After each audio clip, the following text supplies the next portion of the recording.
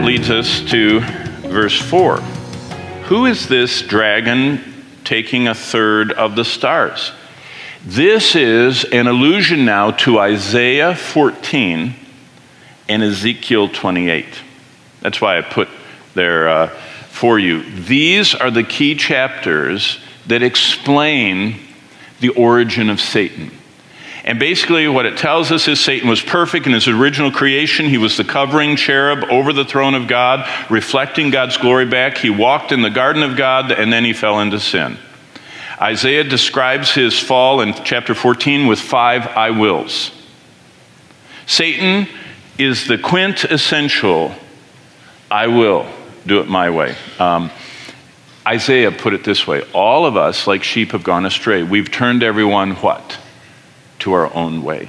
You know what the ultimate sin is? It's not homosexuality. Although you'd think in most churches that's the worst sin in the world. I mean, they just go ballistic over that. Do you know what the real worst sin is? Pride. It's what destroyed the greatest, most powerful, most intelligent, most magnificent creature God ever made, Satan.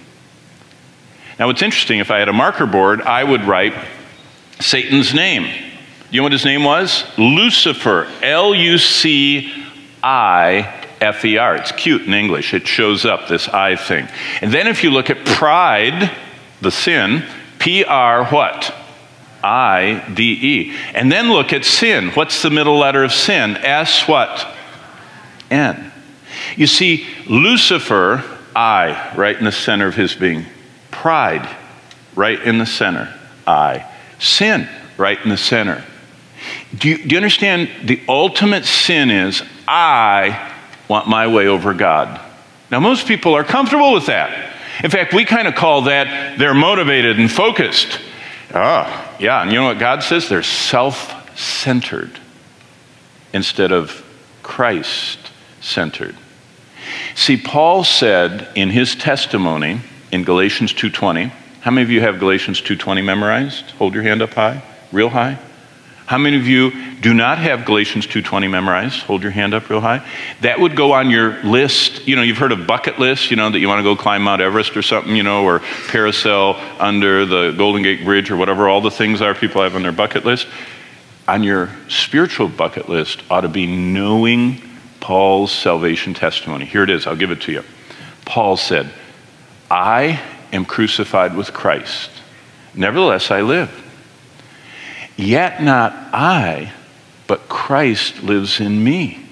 And the life I now live in the flesh, I live by faith in the Son of God. And here's his testimony: who loved me and gave himself for me. And so that's the gospel that we share. Satan doesn't want us to do that. He wants us to be proud, to go our own way. Well, Isaiah and Ezekiel tell us that. Also, Satan's defeat is chronicled for us. War broke out in heaven. Verse 7, Michael and his angels fought with the dragon. The dragon and his angels fought. They did not prevail, nor was a place found for them in heaven. So now look at verse 9. This is a great connection here. The dragon, the serpent of old, called the devil, which is Satan. You understand that the dragon of Revelation 12 is the serpent of old from Genesis 3, is the devil from Matthew 4 that tempted Christ, is Satan, the adversary of each of us who prowls around like a roaring lion trying to devour us. That's what Peter said.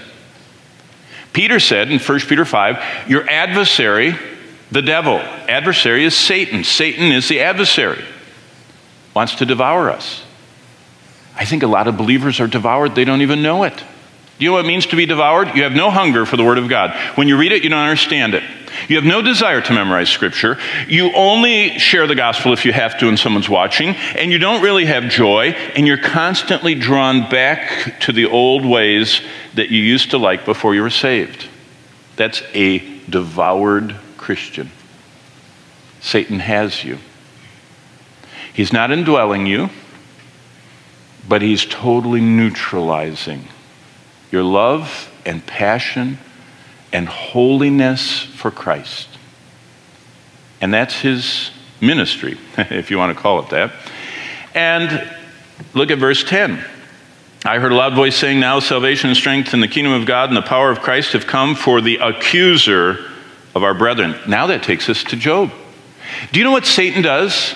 Until this point, this has not happened yet. This is future.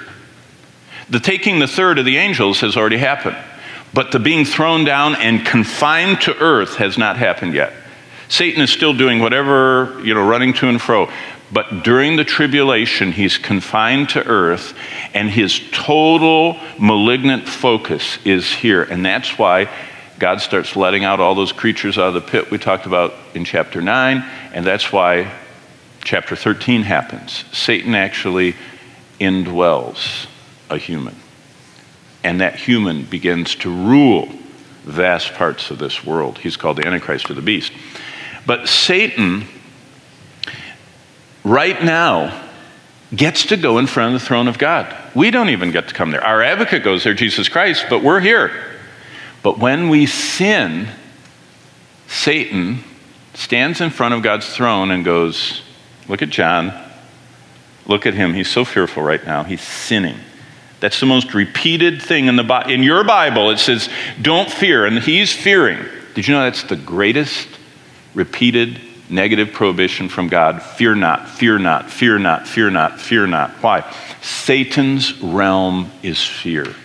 If he can get you fearing, you're not living by faith. You're living by fear. So he points and says, look at them. Look, they're anxious. Look how proud they are. They're up there leading that worship, and they're just adoring all the adulation they're getting. Or they're over there filling out their report and just bragging away at what they've done instead of what the apostles said. You know what it says in Acts, when Paul came and reported on his first missionary journey, he reported all that God had done through him. You notice where he is? He's at the end. He said, God is doing great things, and he's using me.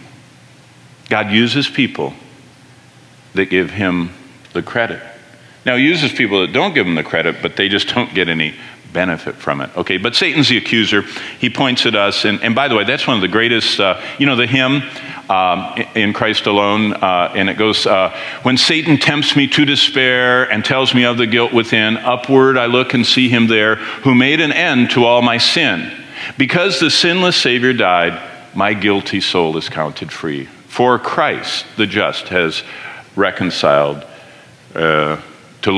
for God, the just, is reconciled to look on him and pardon me. That hymn by Charity Bancroft, she wrote that during the Civil War in America. What a beautiful hymn.